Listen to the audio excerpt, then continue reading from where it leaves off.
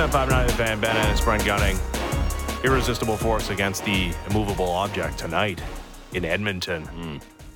Oilers. Thought you were winners. talking about us. Thought that was just the show. I don't know which of us is which. Yeah, me neither. The Edmonton Oilers have long since put the memories of their start in the rearview mirror, but especially with a franchise record, 10 consecutive victories. They host Austin Matthews and the Toronto Maple Leafs, who have lost 3 consecutive, blowing leads in all 3 of those games. The most recent to the Detroit Red Wings.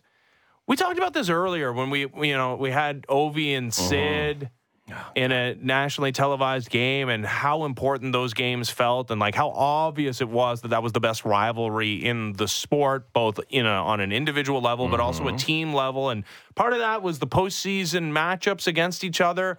But part of it, was the individual nature and the different styles of games. And one guy was the serial winner, one guy was the stat compiler, goal scoring guy until Canadian, until he finally got his.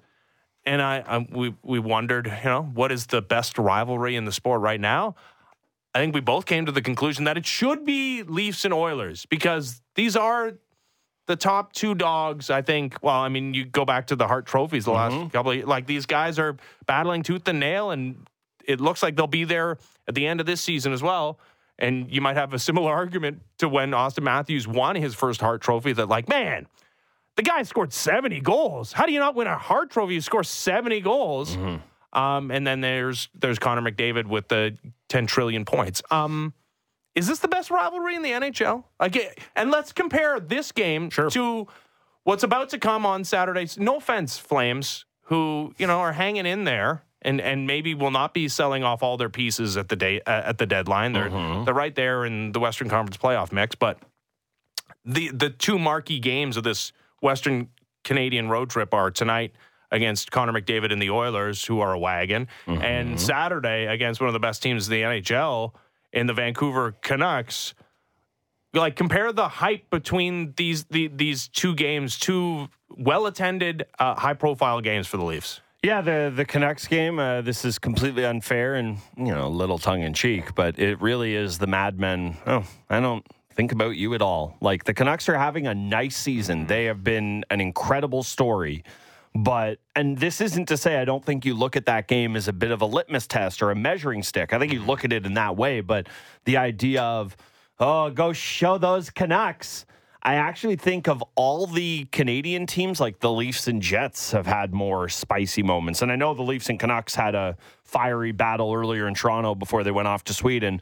But that felt like it wasn't the Leafs versus the Canucks. That felt like it was the Leafs versus themselves in that game of, we got to show who we are. And you two instigators. Yeah, you just happen to be here. This really has nothing to do with you. So, yeah, the Oilers and Leafs always feels like a thing. It goes back to the McDavid draft lottery and the fact that the Leafs were in the mix there and everybody doing the screen caps of Connor McDavid afterwards going, boy, which lottery ball do you think he came up? Because I bet it's not the Oilers one. Everyone knows, like, Toronto kid, and not say he isn't super happy in Edmonton, and his agent's the president. So, yeah, I imagine he's going to be there for a nice long time. But there's that rivalry there. You go back to the Canadian division. They were seen as the 2 top dogs in that. The Leafs ran roughshod over it. And I mean, we all know what happened with Montreal at the tail end there, but throughout the regular season, that was seen as the kind of matchup throughout that division. In terms of marquee stars in the game, we can sit here and talk about Crosby and he'll hold a place until he walks away, but okay, maybe Nathan McKinnon is on the same planet of star as Matthews and McDavid are. Maybe. No, I was going to say Cale Makar, but he doesn't feel like this. He's the level of player. I'm not taking anything away from there, but I don't feel like we have 50 Cale Makar conversations a week, the way we do McDavid, the way we do McKinnon, even to a certain extent. So this is it. This is the only rivalry that is player-based in the NHL, but there's other kind of auxiliary stuff there that allows it to grow beyond that. Like the fan base is not liking each other, bragging rates in Canada, all of that stuff. This should be it. And the Oilers have had, because, I mean, the success in the postseason has been non-existent before last year's 6-game playoff series victory over the Lightning. The Oilers have had more playoff success, but these are 2 fan bases that expected to be meeting in Stanley Cup finals, and neither has made it yet. So the Oilers are hot right now, Mentioned that they were obviously off to such a slow start that it cost Jay Woodcroft his job. Let's compare these two teams right now and what the expectation should be for the two of them. Like I have the numbers for you, and the Leafs playing exactly 41 games, or at the midway point of their season, the Oilers played 2 fewer games.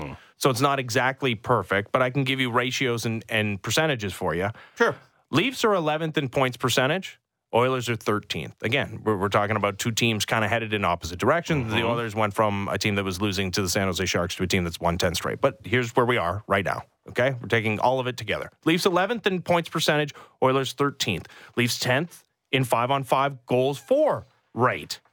The Oilers 7th in 5-on-5 goals rate. Leafs 15th in 5-on-5 goals against rate. Oilers 14th in 5-on-5 goals against percentage. And then at 5-on-5 save percentage, the Leafs 14th, the Oilers 20th. All right. It's been a minute. Like, who has the better shot to go deep this season? I think the answer to that is who's going to get saves. And I think the Leafs have a better chance of getting saves in the postseason, which is a crazy thing to say. But I do believe one of the Leafs goaltenders will figure it out, as opposed to whatever it is that's been going on in Edmonton between the pipes this season. I think if you do a draft, obviously McDavid is still the first guy taken, then Matthews.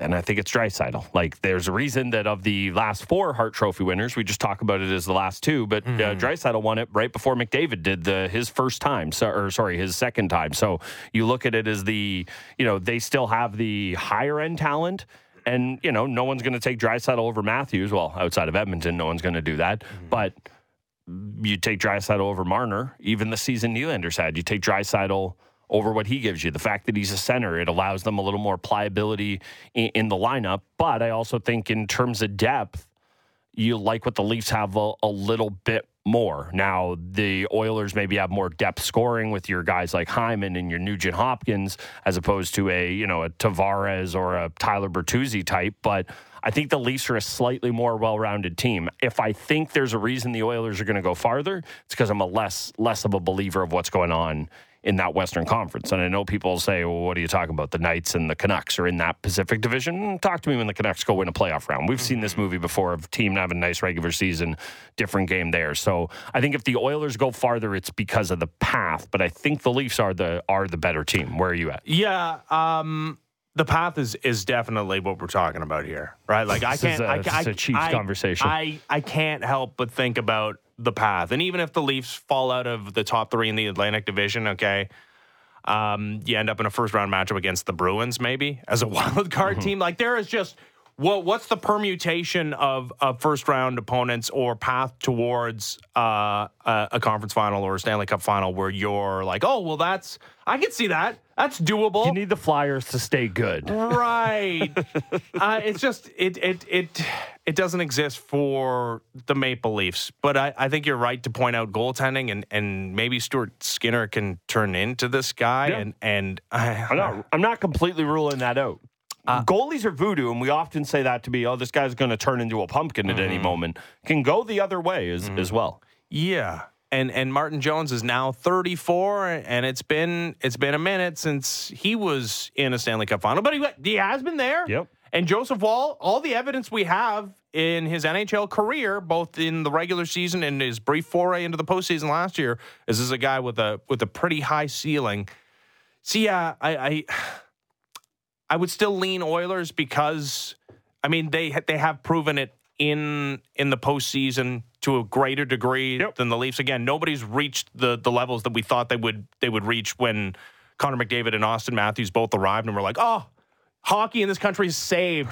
Like, we don't have to talk about 93 and the Montreal Canadiens anymore, because these guys are going to be winning cups year in, year out. It's going to be one of the great narratives in the history of the sport, and it's going to, not that it needs rejuvenating in this country, but it's going to add this incredible narrative to hockey in this country for years and years to come. Hasn't quite turned into that. But yeah, if you're comparing postseason resumes, the Oilers have a better one than the Leafs. Yeah, of course they do. They've won multiple series. They've made a conference final. The thing I should probably point out, and it's just funny because like we said, our little commentary, or as I watched back the video, my screed with you asking me a question to set me up on Sheldon Keefe yesterday. about, coaching change, which again, I don't know that I think is the direction this team needs to go. The year the Oilers made that conference final, and granted, they ended up getting swept by the Avalanche in it, but they still made it there. Dave Tippett was 23-18-3 when they fired him, and Jay Woodcroft proceeded to go 26-9-3 en route to what eventually was losing to the Avs in 4 games in the conference final there. So if you're a believer in the coaching bump is all a team needs to get them over, or at least is a very viable option, the Oilers in the year they made the conference final would give you a little more ammunition for that. Again, I'm not a believer in that, but if you're somebody who is, that is a very, very recent track record of a team that they're by no means carbon copies of each other, but they're more similar than they are different. Well, to that point, I'm surprised at how much discourse there is around Sheldon Keefe after 4 consecutive wins. I get it, like the soft opponents that they played during those 4 consecutive wins, but they took care of business, started off that string of games with the win against a Kings team that we didn't realize stinks now. But there was a lot of commentary about how the Leafs played down to their opponents, and they didn't do so despite needing overtime to beat the Ducks, and they absolutely pounded the Sharks into sand. And yes, they've lost 3 consecutive since then. They've blown a couple leads. One of those games was in overtime on Long Island.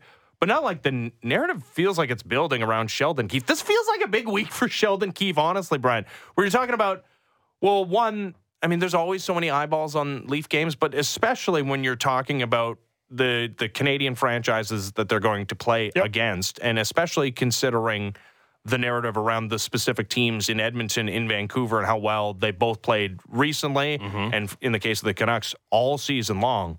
If you go through these 3 games and the losing streak continues, we might be having a very different conversation or a more extreme conversation around Sheldon Keefe come this show on Monday. To me, I think we're going to get a pretty good indication, because we saw this play out when Maple Leafs had enough of Mike Babcock. They showed that they had enough of Mike Babcock in that game against the Pittsburgh Penguins. I think we're going to get a pretty good indication how much this team wants to keep Sheldon Keefe as its head coach over the next 3 games. Wonder how differently I would feel about that if the games were flipped. Like if it was Flames first, Oilers second.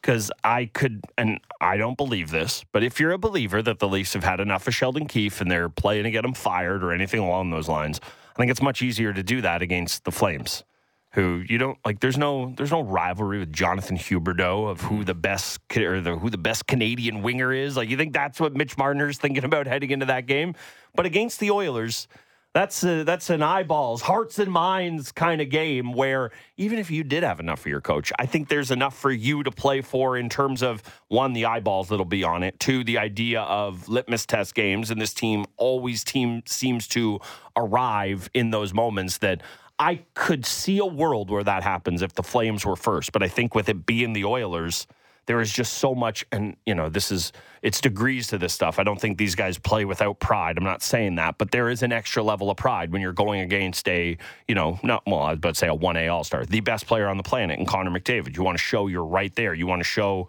you're in the conversation with him. If you're Mitch Marner, you want to show, not that he's going into the game thinking this way, but you want to show that you could ride shotgun with him on a line whenever Canada gets to play best on best at some point in time again. There's just so much more at stake individually in that game. So I do wonder if there's, do you think there's something to that? The idea of the Oilers game just matters personally so much more than a game against the Flames. The selfishness will override the idea of saving a guy's job? To a certain extent. Yeah, I guess. I'll just double down, triple down. I don't think that's what's happening. I don't think these guys dislike the coach. I don't think they've tuned him out. I think maybe there is a case of it's been 5-6 years and it's the old Larry Bird rule and you should only do it for 3 and then you're out because eventually they tune you out. But I don't think it's a Mike Babcock mutiny level, anything like that. Let me put it this way. I don't think we're going to see a Vander Kane clapper from the hash marks on a breakaway 11 seconds into this game, like we saw that fateful night in Pittsburgh from Geno Malkin against Kazimir Kaskasuo. Yeah, that's it. Yeah, even if this team does require a coaching change and it's the best way forth, and it might be dual-pronged, it might be that, this team has tuned him out. It also might be that there's a lack of pieces to add at the trade deadline, and the way to inject some level of energy into this team is by firing the guy who, yes, got an extension, but only has one more year left on his deal. But it's not, to your point, this is not, I don't think, there's the heart is going to be cut out of this team if Sheldon Keefe is fired. But I also don't think that this is a team that actively wants Sheldon Keefe gone. No. What do you think's coming in here next? You think it's Gabby? No. Like, we'll go out. Let's say, again, let's just workshop this through, that they've had enough. Obviously, John Tavares would never be a part of this, classy human that he is. Not to say the other guys aren't, but I think you know where I'm going with this. Let's say they have had enough. You think it's our pal Gabby going in there to Bruce, there it is, and hey, let's go play fire wagon hockey, guys. No, they're going to find the closest thing they can to Torts and shove him in that room, which, hey, I've heard worse ideas. I love the star turn that John Tortorella has taken this year. But you think those guys want to play for a guy like that? And not to say Sheldon Keefe is Mr. Sunshine and Rainbows and happy-go-lucky. I don't think it's that way. But I don't think in the middle of a season, if you're feeling the pressure, you go, you know what we need? What's Darko doing?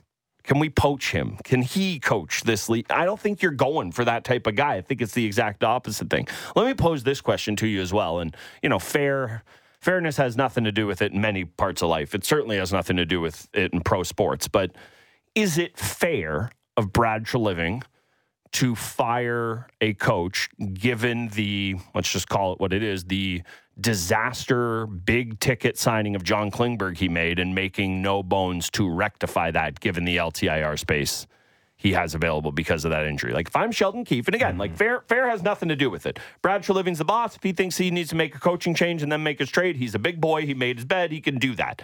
But if I'm Sheldon Keefe, I'm sitting there going, hold on a second. On the first day of free agency, you gave 1-3 to Revo, who has not played a game for me in months. And quite frankly, I'd be pleased if he doesn't play any more for me going forward. And John Klingberg, whose LTIR money has not been used and has just been rotting on the press box. Again, he's probably happy that Klingberg isn't in the lineup on any given night. But if I'm Keefe, I'm sitting there going, can you please fill out the roster the way you actually intended to before you put my scalp on the table for this? Like, that's the way I'd be looking at it if I was Sheldon Keefe. Well, do you think that's a fair way to look at it? Or again, maybe fair has nothing to do with it? Sheldon Keefe doesn't deserve to be fired. Agreed. Okay, Sheldon Keefe has done an incredible job, not just this season, but in his entire tenure as head coach of the Toronto Maple Leafs. And, I mean, his regular season record would... Can we just state that? We unequivocally, as a show, when we say good morning, it's to Sheldon Keefe because he should still be Leafs coach. I am with you. I think he should be the Leafs coach. That's not what I said. Oh, okay. That's not at all what I said. Okay. Okay, I went too far. Okay. Sheldon Keefe has done an incredible job. Agreed. As head coach of the Toronto Maple Leafs, including this season. Okay, agreed. Despite the fact they're only on pace for 100 points and not the 115 at this point. He's gone through... I mean, Martin Jones is his number one goaltender with like very limited backup plan. Simone Benoit playing every night. Simone Benoit in a top 4 role. Right. Okay? Who I like. Right. Max Domi, Tyler Bertuzzi, they took a little bit of time to acclimate themselves to the roles they were brought in to fill. Nick Robertson hasn't been a perfect piece. Like, this has been not it's not a ready-made winning machine that he stepped into, but still he's put them in position to be a top 3 seed in the Atlantic Division, hang in there, look the part against some of the best teams in the Eastern Conference, legitimately have a chance still. And I know they've lost 3 consecutive, so it's you get lost a little bit in the weeds. Still have a chance to win the Atlantic Division, despite all the things he's had to deal with this season. But that being said, I mean, if you're not going to go out and they got limited draft capital to use at the deadline either way. And if you're not willing to put Easton Cowan or Fraser Minton in trade, and the best way for you to get some sort of boost and not just totally punt on the chance to add to this team, whether it be via trade or via a head coach, I think it's a mistake not to do something to this team before the postseason. So if it's not going to be via trade, I really think that there's very few coaches in the NHL that will sewer your season. No offense to all the millionaire head coaches in the NHL. I think coaches were hired to be fired. And I think when they're fired, history would tell you that you get a massive boost on occasion. Sometimes it'll lead you to a Stanley Cup. Mm-hmm. And that might be the route that Brad Treliving decides to go down. So this is two-pronged. No offense to Sheldon Keefe. You've done an incredible job. I think the best strategic move for Brad Treliving might be to fire him before the postseason.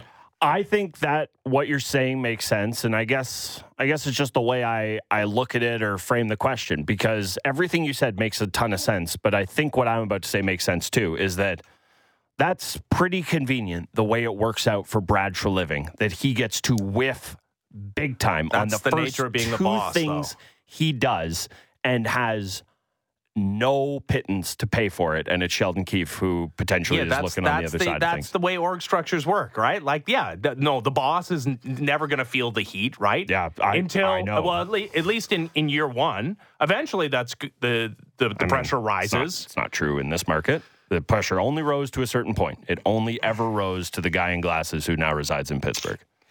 Sure. You're right. And you're talking about Brendan Shanahan wearing none of this. It's literally his plan. It's his name on it. And again, I'm not saying Kyle Dubas didn't need to wear any of it. We all know the pro season record. We've done it a million times. But once again, it's Treliving. And it wasn't Sheldon Keefe.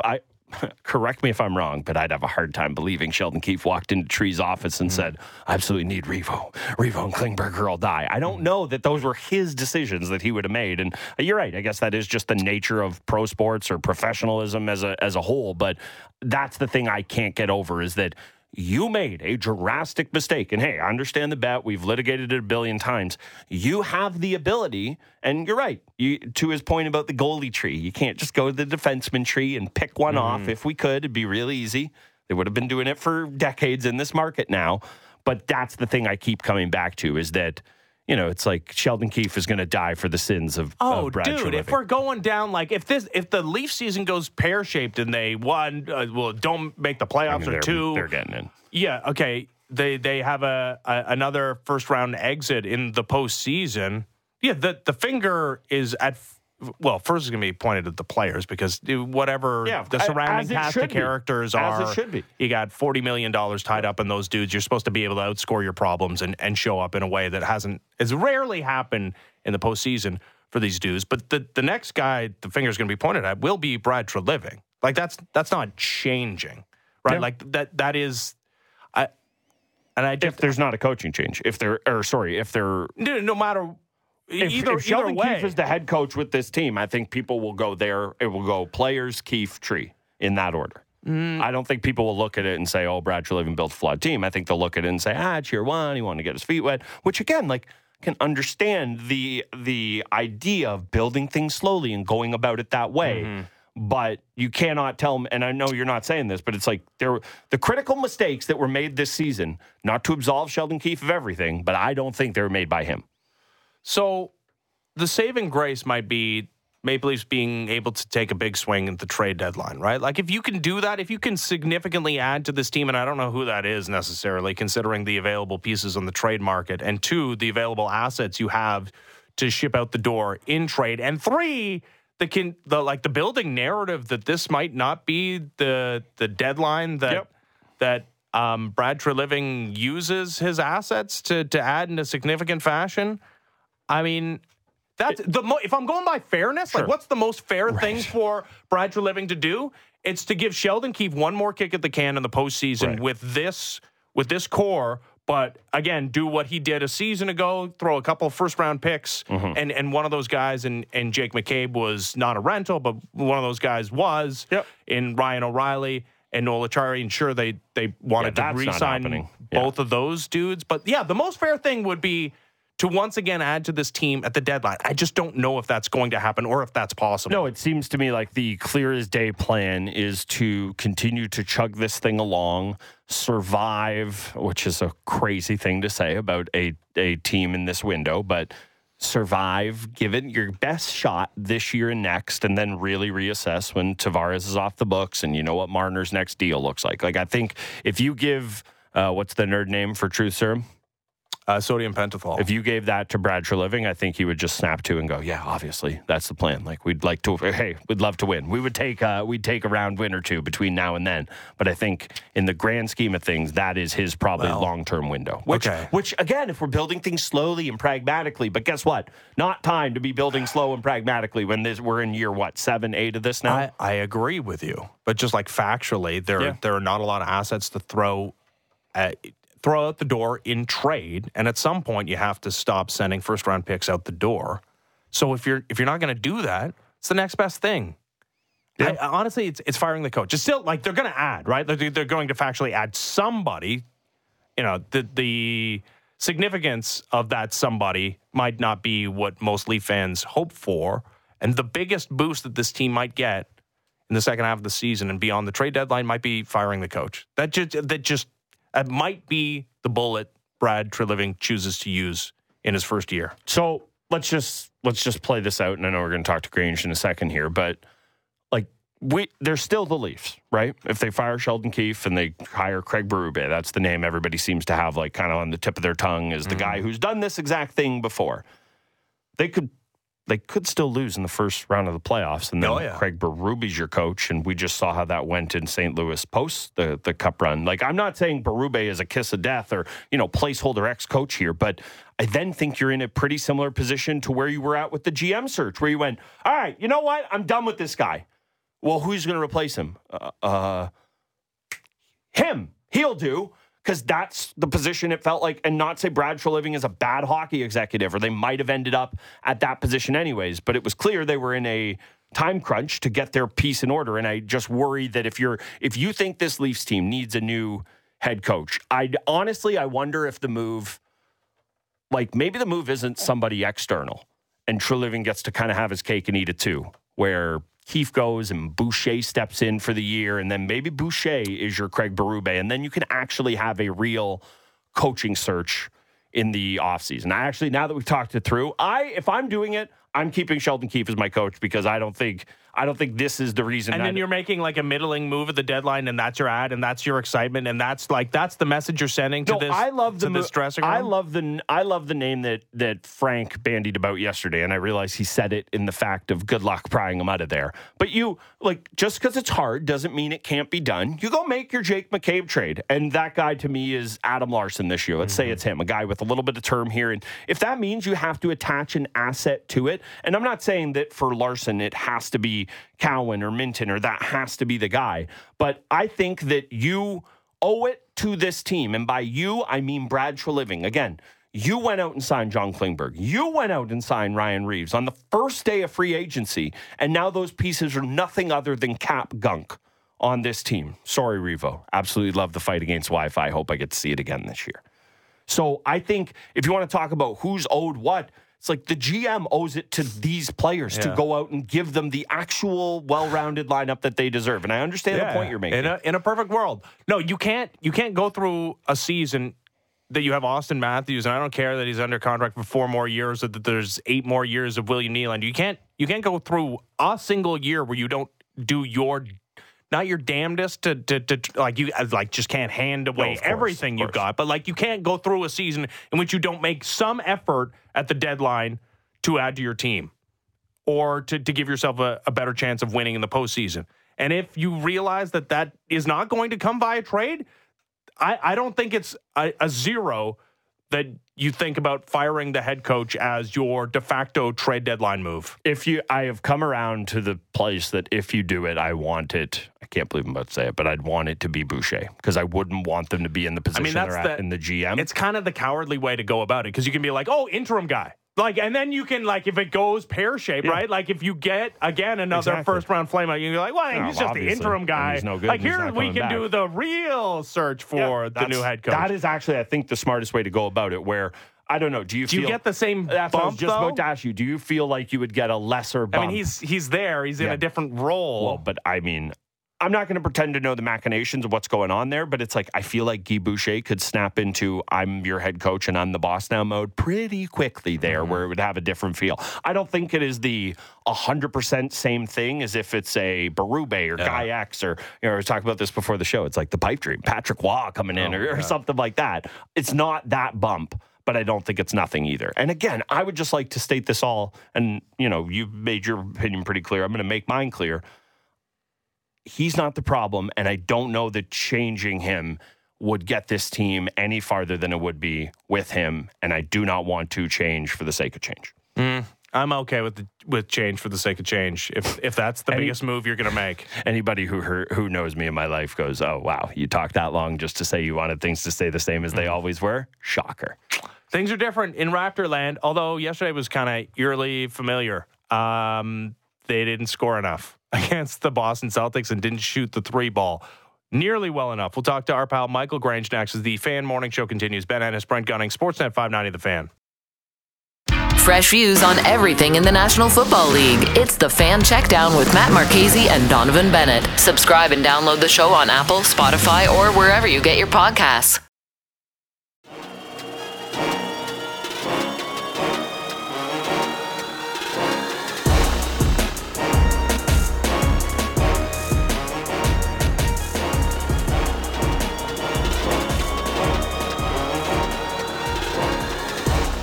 The game plan was really good from the coaches, and I think we did a pretty good job of trying to do what they wanted. And then just, like familiarity. As you continue to play with the same players, you get better and better, and chemistry-wise, you get better and better and things like that. So did okay. Got to be a little bit better, though.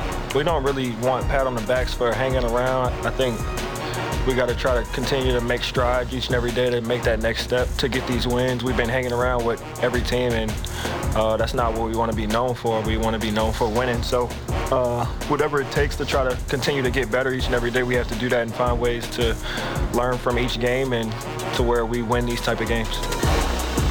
Fan Morning Show, Sportsnet 590 The Fan, Ben Ennis, Brent Gunning. Yeah, moral victories are going to have to suffice for now as Raptors pick up yet another one of those, hanging in it against the Celtics despite being outscored by 36 points from beyond the arc. They got to lead the league in moral victories. I know the worse a team you are, the easier it is to collect them. Like, I understand how that works, but man, they've been on fire in the moral victory camp since the trade. Yeah. I guess you can't have a real victory combined with a moral victory. Yeah, right. Like, I think by nature you have to lose a game to pick up a moral victory. No, I think the only time I'll allow it is if it's a really good team that avoids a trap game. Then that is both a real victory and a moral victory. But unfortunately for the Raptors, they don't get to have trap games yet. They have 4 consecutive losses now, coming off that 6-game Just real. Nothing moral trip. about them. Just real losses. And then tomorrow they have the defending Eastern Conference champion Miami Heat in town. Let's talk to Michael Grange of Sportsnet and Sportsnet.ca. How's it going, Michael? It's going well, guys. How are you? I'm doing very well. So it's all much better post-trade than it was pre-trade. This team is much more watchable, although yesterday was kind of like eerily familiar as far as the offensive struggles. But that's a one-off against arguably the best team in the NBA right now, certainly the best team in the Eastern Conference, the best team by net rating. All right, as we move further away from the OG Anunoby trade, what have you learned about what this team's identity could be under R.J. Barrett and Emmanuel Quickley? I think that they've got some higher-end offensive skill. I think RJ and Quickley have kind of adapted really well to how Darko Rajakovic wants to play. I think the ball's moved. I think having a point guard who can really shoot has kind of created a little bit more balance. A little more room on the floor generally. I think it's given them a little bit more, some different kind of options when he doesn't have the ball, and that you've got a guy in Quickley who is willing to move well off the ball, is willing to set screens to help himself get open, do that kind of stuff, and it's created some better spacing. I think with RJ, you've got a guy who's shown an ability to both finish as a cutter and kind of at the back half of the backside of the offense, and also at times kind of create some offense, and he's been really good in transition. So all those things are good. I think what you do see is a team that is going to struggle more often than not defensively. They just don't have enough personnel, I would say, high-end defensive personnel. And At various times it's shown, right? So I think that's sort of not that surprising, right? Like you trade away, one of the best, probably 5-10 best defenders in the league in OG Anunoby, and Precious Achiuwa gets overlooked, but at times, he demonstrated his potential to be as good a defender as there is in the league, and he was a nice option to have at times. And so I think you've missed that size and that versatility defensively, many times. And, of course, it's all being exacerbated right now because Pirtle's out. Yeah, the Pirtle injury not helping anything, and I understand what you're saying about the defense there, and I don't want to just move on from that, but I'm kind of going to and go back to what you said about the offense. But maybe these two things are connected. I think we've all liked the way Barrett and Quickley have fit in with this team. If there's any bit of a question mark for me, it's been what it's done to Scotty Barnes' role in the offense. I don't want to overstate this. The guys are fighting for shots or anything along those lines, but of the Raptors' kind of core four, or big four, whatever you want to look at it. He had the least shots taken last night. He had just a handful of assists. What have you made of Scotty Barnes' role on this team since the trade, and what do you think it potentially could do to his development here? I think it's fine. I mean, I think I would argue, actually, if I was going to pinpoint anything that's kind of affecting his offense a little bit, is that he's had a much different and much larger responsibility defensively. And I think he's been sort of the primary. He's taken over Anunoby's role, basically, as being the kind of primary guy on the other team's best player. He's been on the ball defensively kind of a lot more. He's been away from the rim a little bit more. Last night he had 13 rebounds, but prior to that, his rebounding had really slipped.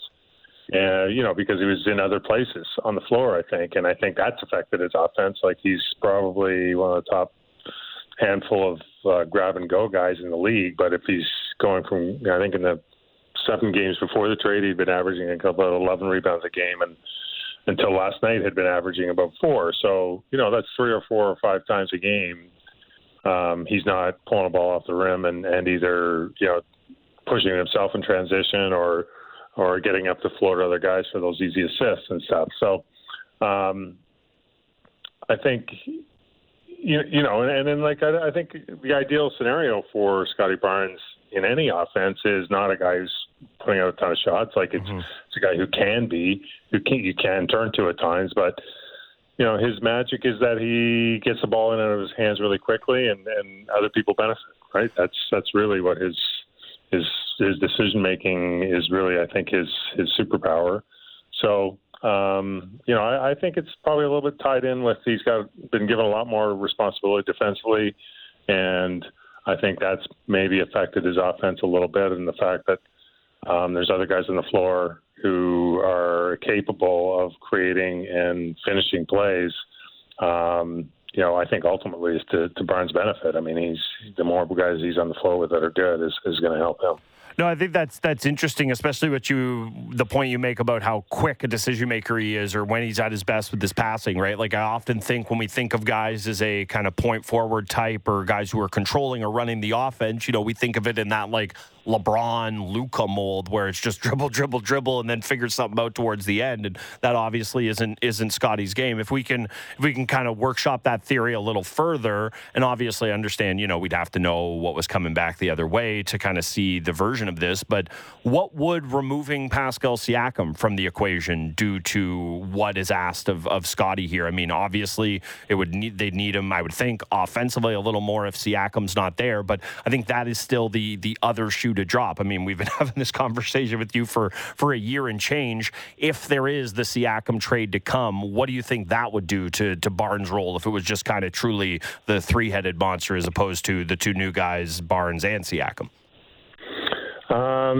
It would, I think it would increase his responsibility again. And, obviously it depends a little bit on what's coming back with the trade. But I mean, I think, part of the goal, I'm sure, is to kind of add more shooting, create more spacing. And, and if you were to kind of wave a magic wand and add to this roster as it is, you'd be looking for a big who can shoot, a guy who can kind of help you defend the rim, but also can spread the floor on offense. And so in that scenario, I think if Scotty Barnes is on a team or part of a roster that's constructed to play 5 out, and the ball's in his hands a little bit more because your leading scorer is no longer on the team. I think we could expect. I think we'd see the best from Scotty, right? He'd have kind of free reign. He'd be able to attack the rim, I think, a little bit easier. If the floor is more open, he's harder to double.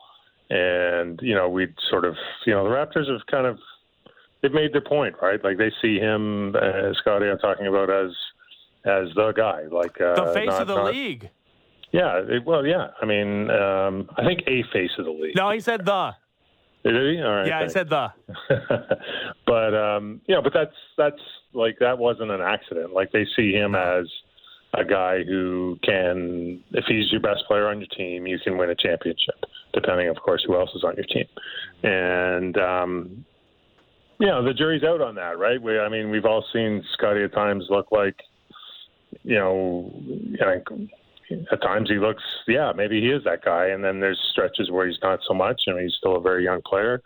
And, but that's the bet the Raptors, I guess, are making is that he is the piece. And then I think when they made the Quickly trade, it was to get a guy who complemented him. And then, I think whatever they do, end up doing with Pascal, it will be, again, to complement Scotty and the rest of the roster in some way. So, the profile, Darko did say last night, his step as a player is to be a guy who can literally do it all. And it's an incredibly hard job in that league. And you can't just do it once a week, right? Like you've got to be the guy who makes game-changing plays defensively. You've got to be the guy who carries your team in offensive lulls. You've got to be the guy who can deliver on the second night of a back-to-back. And you've got to be the guy who can deliver when you're nose-to-nose with the other team's best defender. And, they're now, the rest of the offense kind of shifted defense watching you when you have the ball at all times. Like it's kind of, we take it for granted what a superstar does in the NBA, but you shouldn't because, the ones that can really do it are, there's maybe 6 of them, 7 of them, 10 of them in the world at maximum. And, and that's, we've seen a guy in Pascal Siakam who's an incredible player, but probably not quite at that standard. And, and now you're looking at, they're hoping and in their minds expecting that Scotty Barnes can raise that standard. So the assumption as far as the timing of the OG trade was that, hey, this gives the Raptors front office an opportunity to look at what this team looks like with Pascal Siakam. And then, maybe if they look like the best team in the NBA, you do extend Pascal, and you think about going into the luxury tax next year because you could win a championship with I don't know if necessarily that was ever a possibility or if that was even a thought in the front office, but at least the part of evaluating this team with Pascal Siakam, it felt like that was a part of it. And there's still more games to play out before the deadline and before you have to make a decision. But early returns then, I guess you can answer the two parts of it. Do you truly believe that the timing was tied to getting a runway to see Pascal with this team? And two, if that's the case, early returns would lead you down the path of saying, okay, I think we're headed towards a trade if there was any doubt. I think it was the timing of the trade was a benefit. The fact that, the Knicks were ready to do that deal when they were. My understanding is, the versions of that deal had been in play for years. So I think when Mitchell Robinson got hurt and the Knicks were starting to slide a little bit defensively, their urgency got ramped up. And so the trade got done then. And as a benefit, you got a little bit more window to see what you have and all of that. But I don't think, what we've seen, I don't think it's all that conclusive either way. I think it's the bottom line is I don't think the Raptors want to pay Siakam what he wants to earn. And so I think it's kind of, he wants, the full max and the full number of years. And I don't think the Raptors want to go there. And I think we can safely say the Raptors don't want to go there. Otherwise it would have happened. Right. And, and I think that's led to this impasse. And then I think if there's a small sliver of and I would say it's a fairly slim sliver of the, a contract extension being reached, I think it'll be because the trade market for Pascal Siakam is entirely underwhelming. And there's a lot of big factors at play in that, having to do with the new CBA, and, that'd probably be the number one thing. And then just to chill in the trade market generally. So, so I think that'll be the real test, is if in the next 3 weeks or so, if the Raptors realize or are proven that, the return on a player of that caliber is just not there, and maybe they have to come around and go, okay, well, what's the best way for us to maintain value in this asset? And then at that point, maybe the conversation changes. But, I think that's where all of that is at. We'll see. Interesting month upcoming for this Raptors team. Michael, thank you as always. All right, guys. Have a great day. You too. Michael Grange, Sportsnet and sportsnet.ca.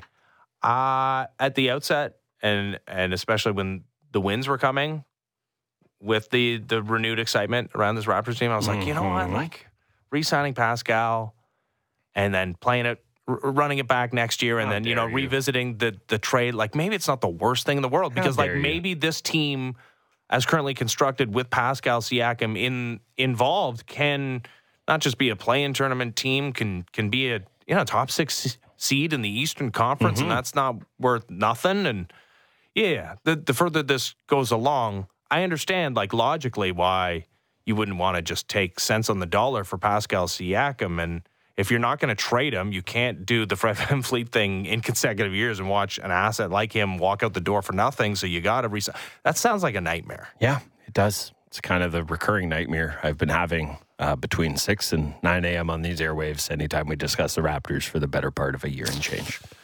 Well, I got better news for you. We're going to talk about the Toronto Maple Leafs right now. No, things always go so much better when we talk about them. Yeah. Time now for the Wake and Rake, presented by Sports Interaction, your homegrown sports book. Bet local. Leafs start their Western Canadian road trip tonight in Edmonton against Connor McDavid's Oilers, who've won 10 consecutive. Maple Leafs trying to avoid their second 4-game losing streak of the season, puck dropping after 9 o'clock tonight.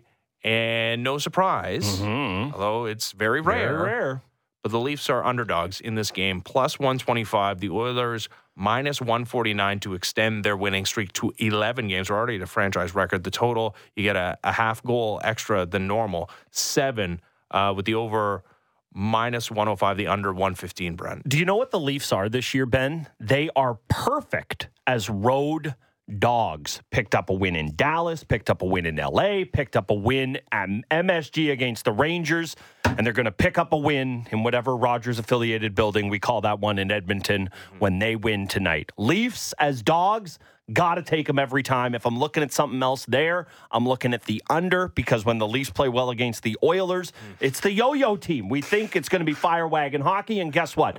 They're all going to sit there and go, unlike Ben, we don't want Sheldon Keefe fired, so we got to fight for his job and lock it down tonight. I think it's going to be a little more buttoned down than you think, and I think the Leafs win. So give me the under and the Leafs on the money line. I like the Leafs on the money line. I'm sorry. It's just hard for me to take. Total's terrifying. I'm not going to tell you otherwise. Total. Two teams with bottom half save percentages. Yeah, Skinner's been good lately, though. Sure.